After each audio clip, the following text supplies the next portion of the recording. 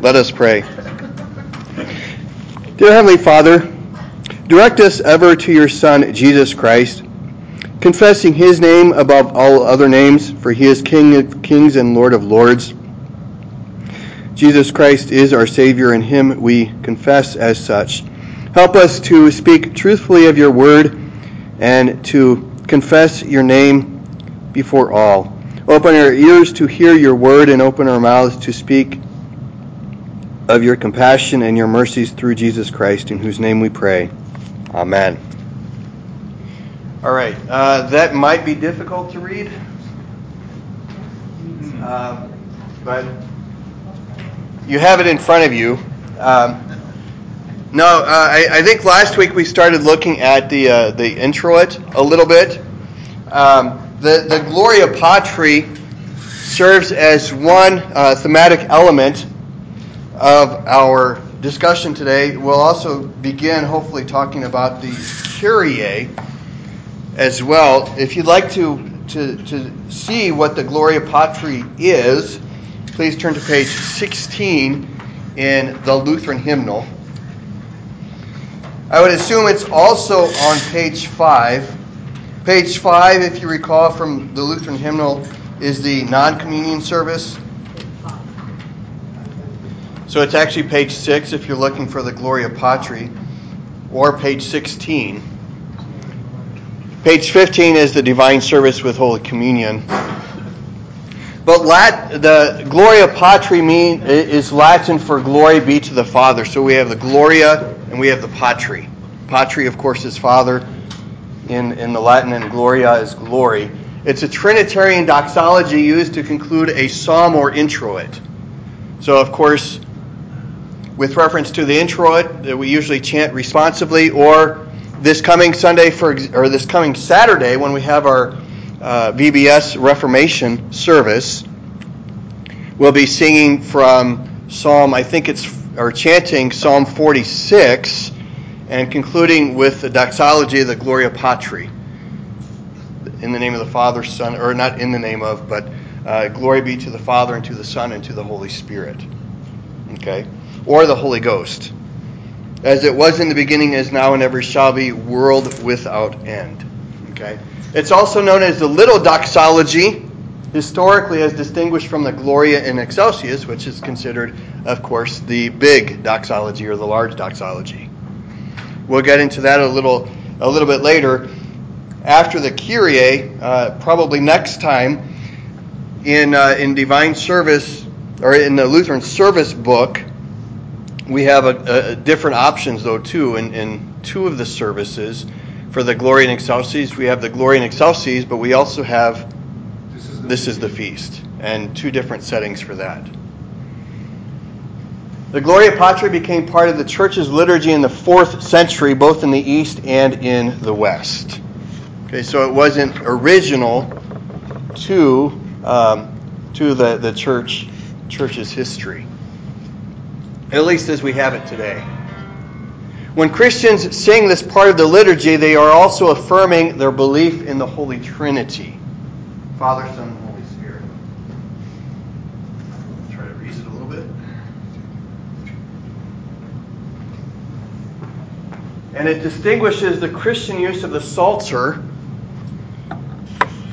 and connects the Old Testament text with the later and fuller revelation of the New Testament. So if you'll notice, just in terms of the transition from the Gloria Patri to the Kyrie, the Gloria Patri, we might say, is it's not unrepresentative of the New Testament, but we have the glory referenced there, and we might think of the glory as in the Old Testament. Remember when the children of Israel completed the building of the tabernacle the first time, or the temple when it was built by Solomon the first time, and then also I believe the second temple too, when it was built a little later time. But especially with the tabernacle as it was initially built and consecrated, as well as the temple when it was initially built and consecrated, the glory of the Lord descended upon the temple, and the priests could not serve anymore because the glory of the Lord was there. Okay? But in the Kyrie, Lord have mercy, Christ have mercy upon us, Lord have mercy upon us, that's more representative of the New Testament.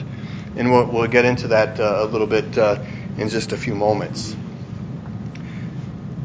So we could look at Romans 16 and a few other places for the Gloria Patri with reference to its where it was derived from. So first Romans 16, and if you find it, just go ahead and read it. Romans 16, verse 27. To God alone wise be glory through Jesus Christ forever. Yeah, so it's not, this isn't the full, right? The glory be to the Father and to the Son and to the Holy Spirit, but we do have the substance there. To the only wise God be glory forevermore through Jesus Christ. We also have, and we'll talk about this a little bit later with reference to the Lord's Prayer, because if you're ever in a Catholic service, you might recall finding yourself a little bit out of place because we say, "For thine is the kingdom and the power and the glory." Right. Yeah. Okay. So Romans 16:27, to the only wise God be glory forevermore through Jesus Christ. Would someone read Ephesians 3 verse 21, please? To him be glory in the church and in Christ Jesus throughout all generations, forever and ever. Amen. Okay. Yeah, and what's fascinating about the passage you just read, as well as the previous one, is of course the reference to Christ that is there. And then also of course God. So to him be glory. Well, who is he speaking to? Verse 26, and then the preceding passages as well. So the identical praise and glory that we give to God the Father, we also give to Jesus Christ too. What about Philippians 4 verse 20? Now to our God and Father be glory forever and ever. Okay. So that one seems a little shorter.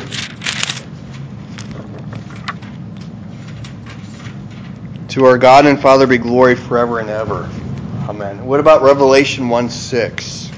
To him who loves us and has freed us from our sins by his blood and made us a kingdom, priest to his God and Father, to him be glory and dominion forever and ever. Amen. Mm-hmm. Okay, so again we have this revelation of giving God glory continually. Right? Rejoice always. Again, I say rejoice, says Paul to the Philippians. Glory to the Father and to the Son. In old Lutheran circles, that's probably meaning early Lutheranism.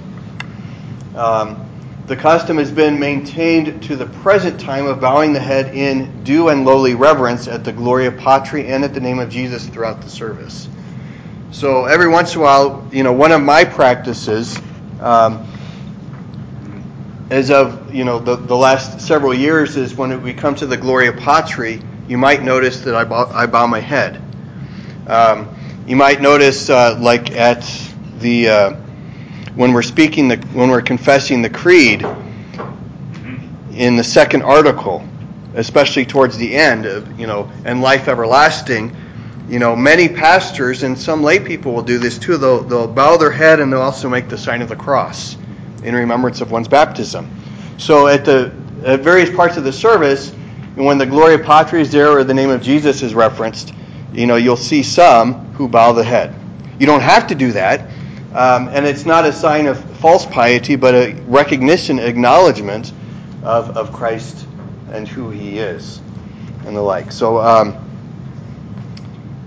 So there's that. Now, with reference to the Kyrie, moving on, it comes from the Greek word Kyrie, eleison, which means Lord have mercy. Okay, and so on page 17 or page 7, I think, in the Lutheran hymnal, Lord have mercy, Christ have mercy, Lord have mercy, and then upon us. The reference in Lutheran service book for the Kyrie is Mark 10. verse 47. And would someone read that verse, please? When he heard that it was Jesus of Nazareth, he began to shout, "Jesus, Son of David, have mercy on me." All right, pretty straightforward. And there's a number of other places too where we have those who call out to Jesus saying, "Have mercy on me, have mercy on us." And the context for this is that of blind Bartimaeus, as his name is. We're in Jericho. And this is another factor too, another component of this. I'm starting to notice more and more when we read the New Testament how many name places there are referencing the Old Testament too. So, remember what happened to Jericho? Yep. The walls came tumbling down, right? So the people of Israel walked around one time for 7 days. On the seventh day, they walked around 7 times, and then they shouted. And then the walls came tumbling down. So it's that Jericho, and by the way, that the city of Jericho was rebuilt, but not without the death of a couple sons, as was prophesied after it fell. All right, so but Bartimaeus was a blind beggar. He's the son of Timaeus in verse 46. And notice what happened in verse 48. Many rebuked him, that is Bartimaeus, because what was he saying? "Jesus, Son of David, have mercy on me." And what is fascinating about this verse, just looking at it now, is the fact that not only Jesus of Nazareth, he recognizes where he grew up, because really, he grew up in Nazareth, but he was born where? Bethlehem. In Bethlehem. There was an account where the Pharisees, I think, were arguing, and they were saying that, have you read the scripture? They said, do you not know that there's no prophet that is arisen out of Nazareth, right? But interestingly, Matthew draws attention to this in the birth narrative accounts, and shortly thereafter, Jesus and his family moved to Nazareth because King Herod was, on a rampage to kill the children, right? He wanted to put Jesus to death, but it was not his time. So they went to Nazareth, and you might recall that phrase in Matthew with reference to, I don't know if it's Zechariah, but one of the older, either Zechariah or one of the Old Testament prophets, he shall be called a Nazarene, a Nazarite, in fulfillment of prophecy. Okay, but this Bartimaeus recognized who Jesus, where Jesus was, but also by saying Jesus, Son of David, he was actually believing him to be the Son of David. In other words, the Messiah promised to David in 2 Samuel 7. He cried out to him and said, "Have mercy on me." Many rebuked him, telling him to be silent, but he cried out all the more, "Son of David, have mercy on me." And Jesus stopped and said, "Call him." And then, of course, the people just changed their ways. They're saying, "Shut up, be quiet, be quiet." Okay, now he's calling you. Come on. They did a 180. They called to the blind man saying, "Take heart, get up, he is calling you." And throwing off his cloak, he sprang up and came to Jesus. And Jesus said to him, "What do you want me to do for you?" And the blind man said to him, "Rabbi, let me recover my sight." And Jesus said, "Go your way, your faith has made you well." And can someone read verse 52 from the New King James Version, if it's any different?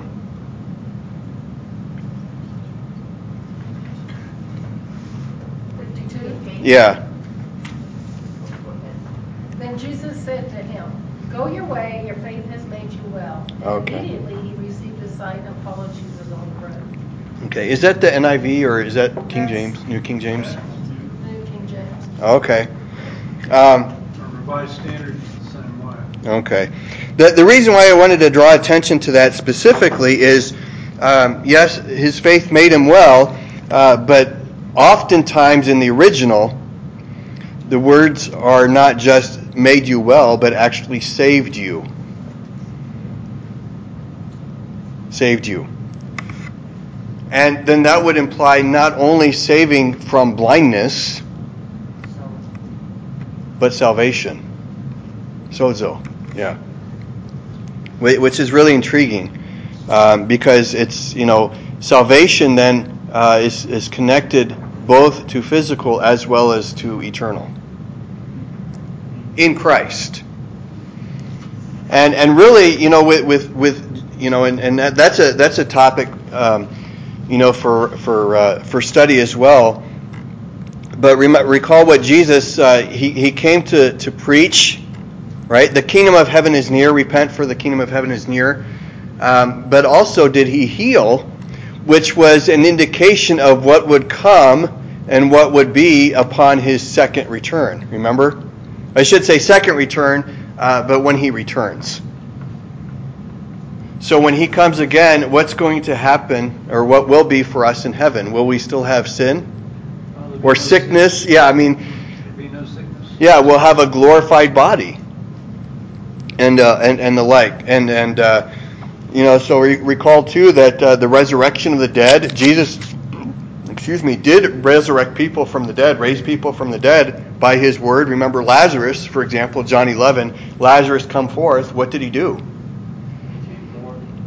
And as mentioned, He told him to unwrap him and set him free. right. And, it was so. And if you put the two and two together, well, if Jesus raised a dead person back to life from the dead, having been dead, how should we say? Literally, physically, clinically, all of the above, right? If Jesus did that, who's to say that God couldn't create the world with the Word? You see the relation? If you believe the one, how hard is it to believe the other? How different is it to believe the other? And I say if just for the sake of argument, but if Jesus was conceived of the Holy Spirit, born of the Virgin Mary, by the way, born of a virgin, there's no seed to the egg. We know that's how fertilization takes place. If a woman conceived of the Holy Spirit and Jesus was born of a virgin, how different is that from Jonah being swallowed by a fish at the Lord's command? Or the crossing of the Red Sea, or, we have even the resurrection from the dead in the Old Testament too, with Elijah and Elisha. Or the cleansing of leprosy by just washing in the dirtiest river around. Remember Naaman? Yep. The Syrian? By the way, he was also commander of the army, which is crazy to think of. Or Daniel in the lion's den, Shadrach, Meshach, and Abednego in the fiery furnace. We think of all these accounts. How much different is it to believe the one and not to believe the other? If you believe the one, why not also believe the other too? I think there's a case that could be made for that, of course. So the Kyrie is a brief prayer sung by the congregation. It is the congregation's first prayer in the divine service in which God's mercy is sought by its members. Notice, I guess, and this is kind of taking the position that the confession absolution is kind of before the service, right? But the service itself, the service of the word, now you might recall, and it's not so much identified here in TLH, but the Lutheran Service Book has kind of like the intro at the confession absolution before the service of the word. And I think that's the position that he's taking here, because the confession of sins, of course, that's a confession of sins, but also do we pray in that one too? For the Lord's mercy. But Kyrie, Lord have mercy. Sometimes Christians will say this also, throughout the day. Probably on Tuesday, I'm guessing, many Christians will be saying, Lord have mercy, before and afterwards as well. And, we jest about that, but I'm being serious too, as we kind of are, right? Because Lord have mercy, that has to do when we get that report from the doctor, when we get the report from the pollsters. Although, okay, I shouldn't say pollsters, because numbers just are here and there, right?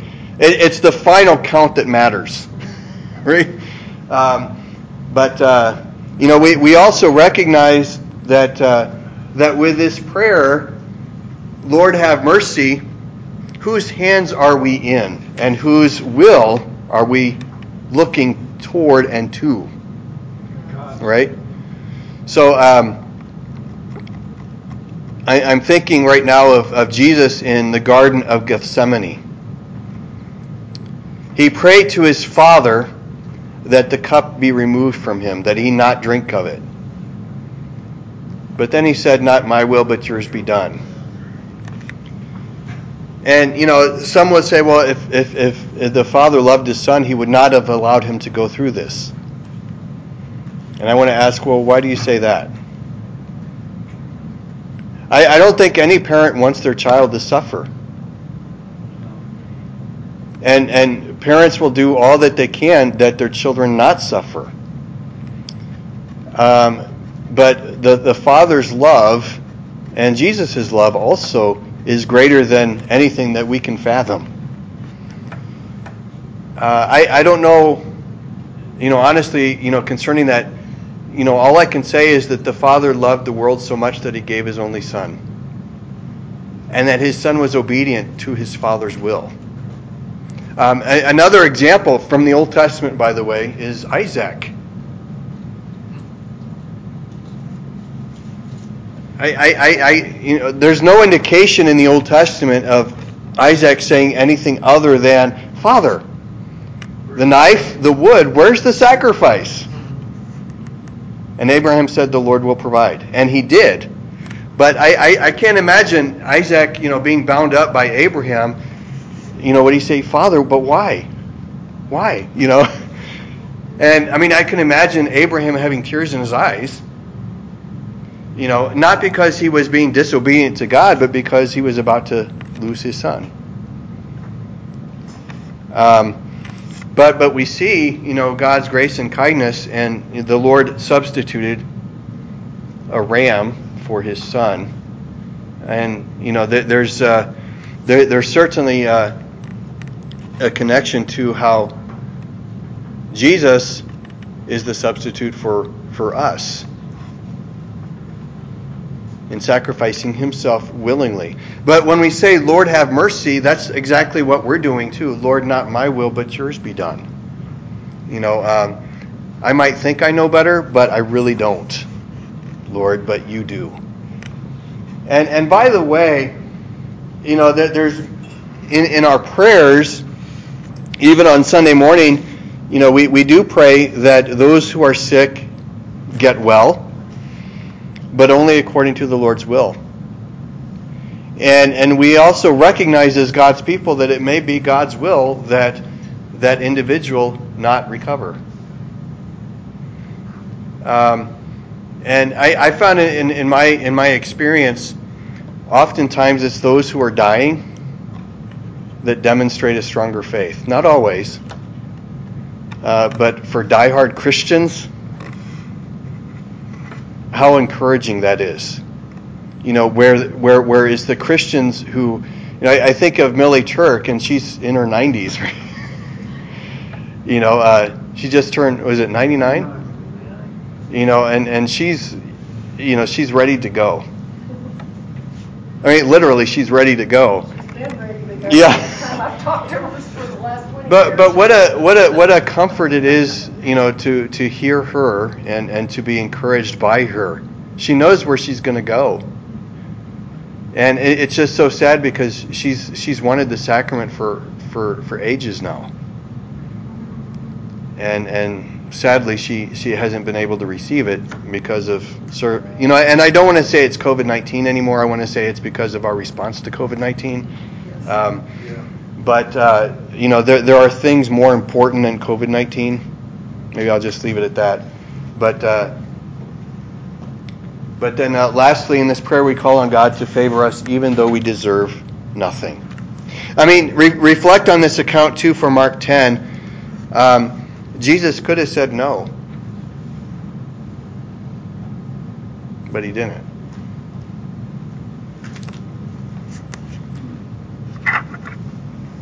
And so, when we pray to the Lord for mercy, Again, according to his good and gracious will, and even if he answers no, or even if the answer is no, that doesn't mean we deny him, right? Or if he says not yet. All right. One other account that I can think of is the woman who had a daughter that was demon possessed, or a son that was demon possessed. You recall the Canaanite woman? Yep. She cried too, "Have mercy." And there's a little interaction there between Jesus and the disciples, or the disciples and Jesus speaking to the disciples, and then Jesus to the woman, right? And the woman to Jesus. And yet, as they believed, so it was.